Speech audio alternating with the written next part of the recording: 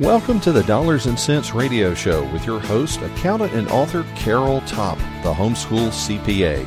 Carol takes confusing topics such as money and business and puts them into clear English. She's ready to share her knowledge with you on today's show. Hi everyone, this is Carol Topp from homeschoolcpa.com.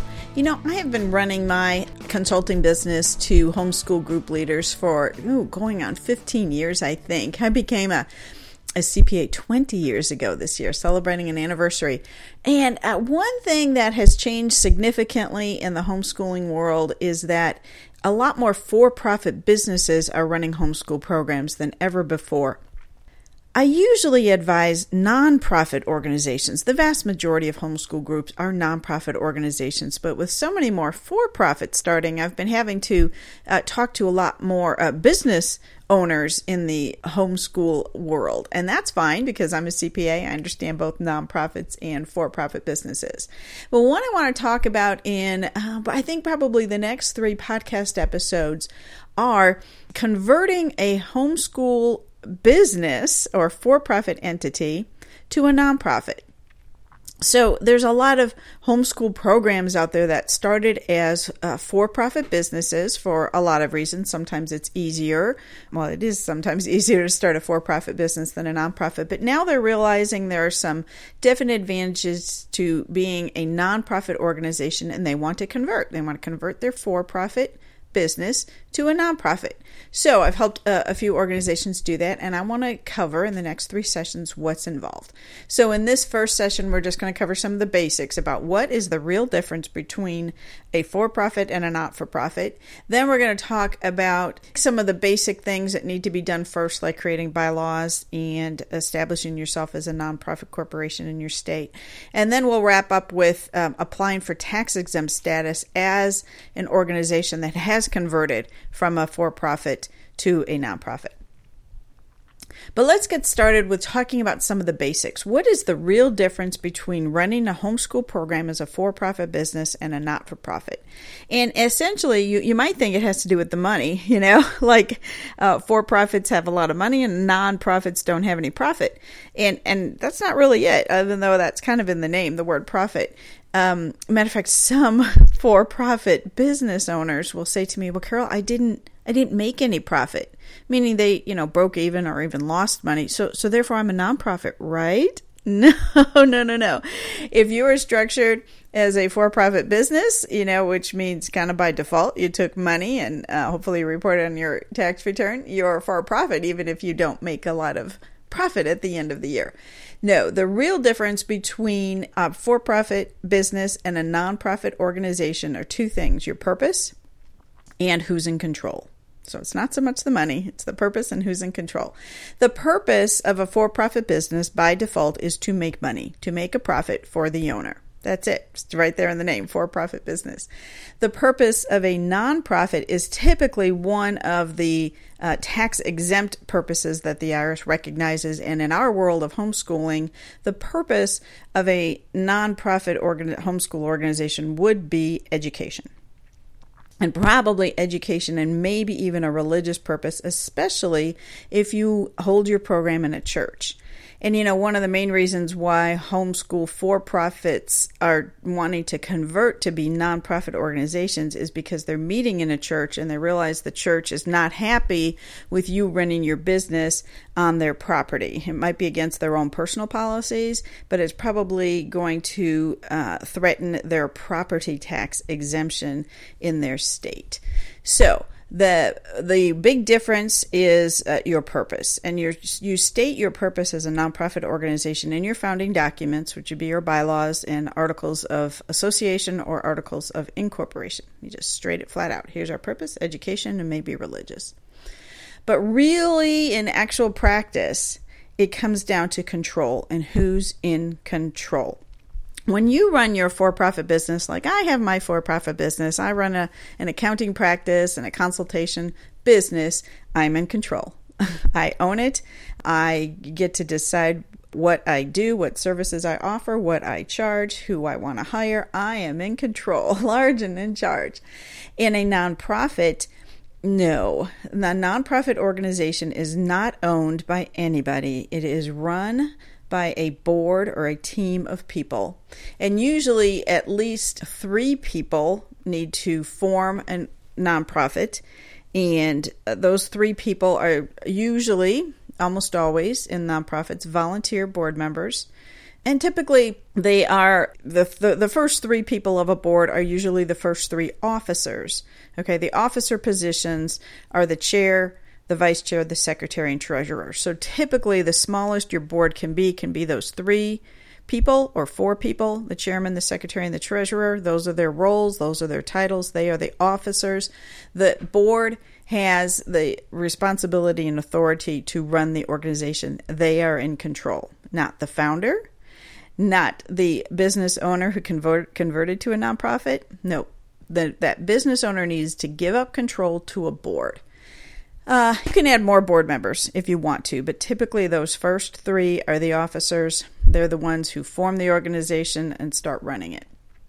These board members and a nonprofit board should be unrelated to each other, and both by business relationships and family relationships, and they should also be unrelated to any paid employees in the organization. So if you've been running a homeschool program and you're the person in charge, you might call yourself the director, and you're paid out of the profits of your business, and maybe you hire other people like teachers or tutors or something like that. You should not be the board member if you want to get paid, nor should any of those teachers or tutors that you hired be your board members.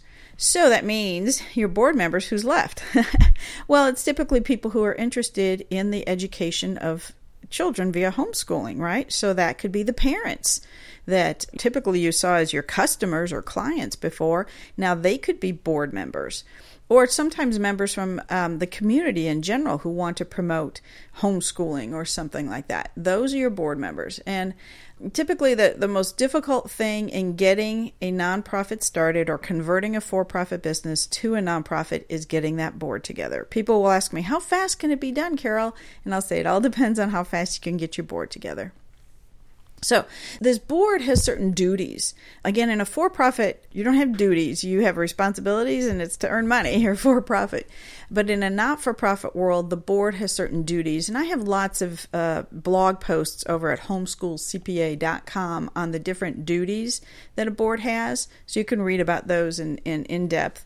And many of my books discuss the board duties. In particular, my book called The IRS and Your Homeschool Organization will talk about getting tax-exempt status and the board duties. Or my homeschool board member manual. I go into a lot of information on that, and that's a template, a Word document that you can use as a template to form your own nonprofit board manual. It's like a board training guide. That talks a lot about the duties.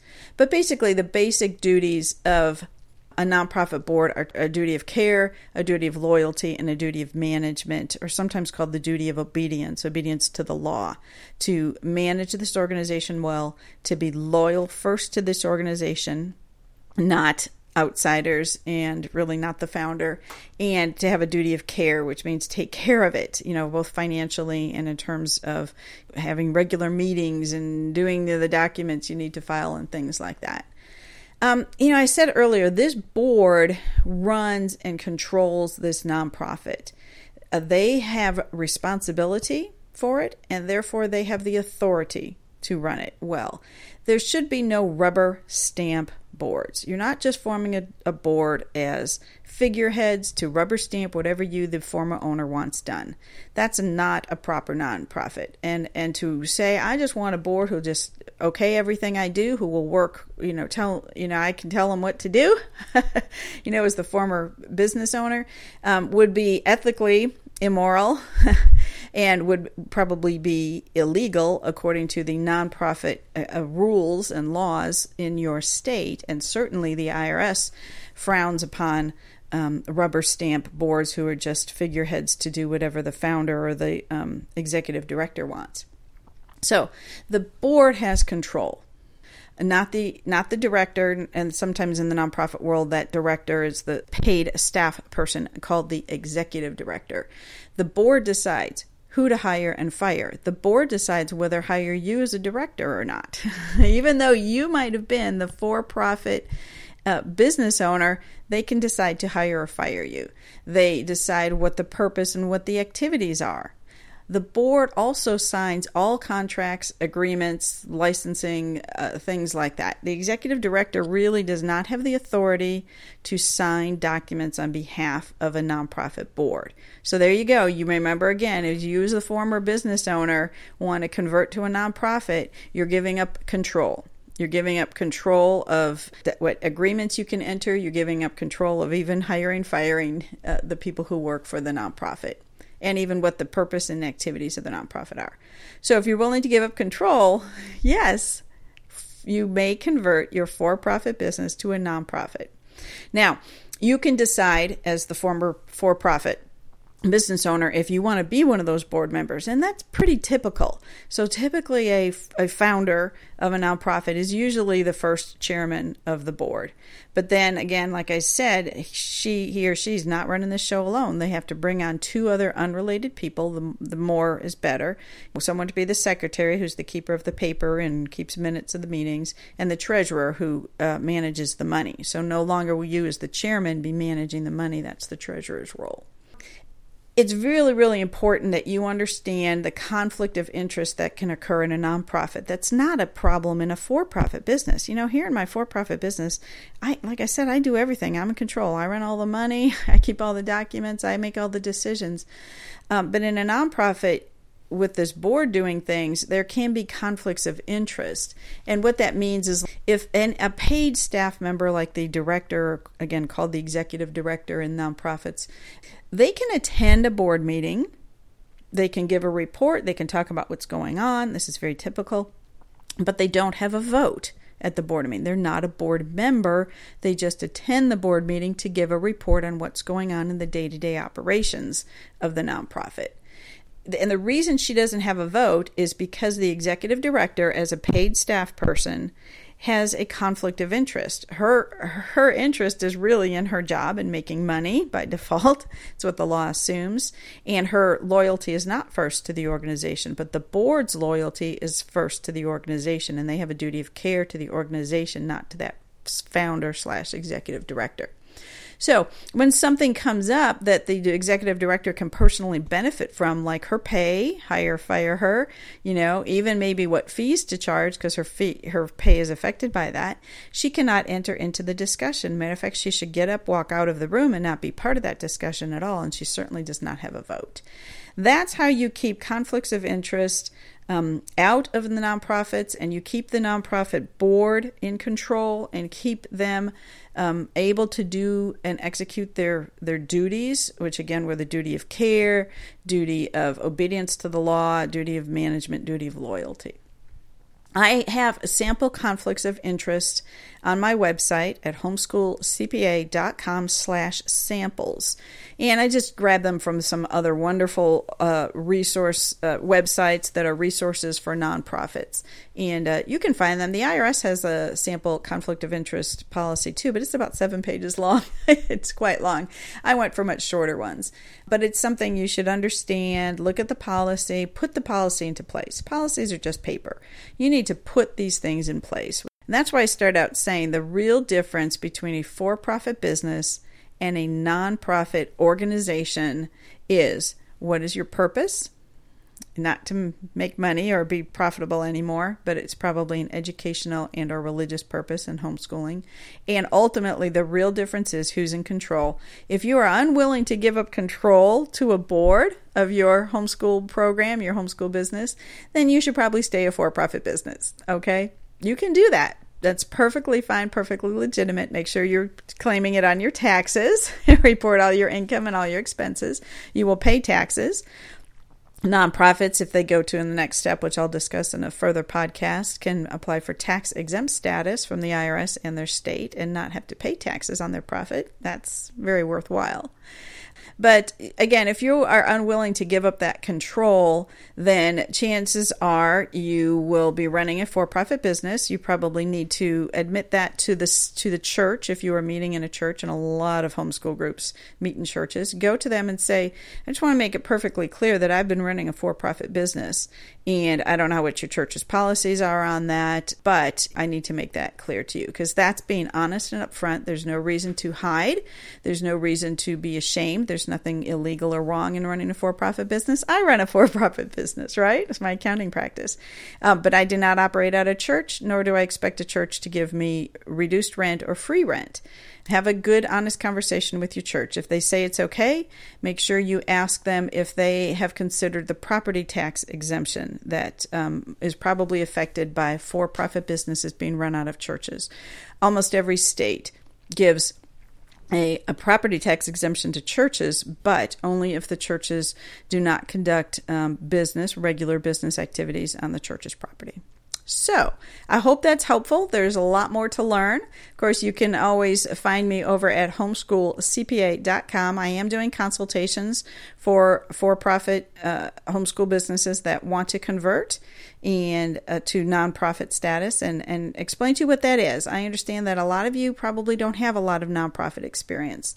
So it's really wrapping your head around the differences between for-profit and non-for-profit. And again, you being willing to surrender that control to a board. You know, it's actually quite beneficial. Let me finish by saying having a board help you run this organization is really the way to go, in my opinion, because the load is shared and it's not all on you. All the workload is shared by the board members and then the volunteers, who are going to be more willing to volunteer because you're a nonprofit organization than when you were a for-profit business.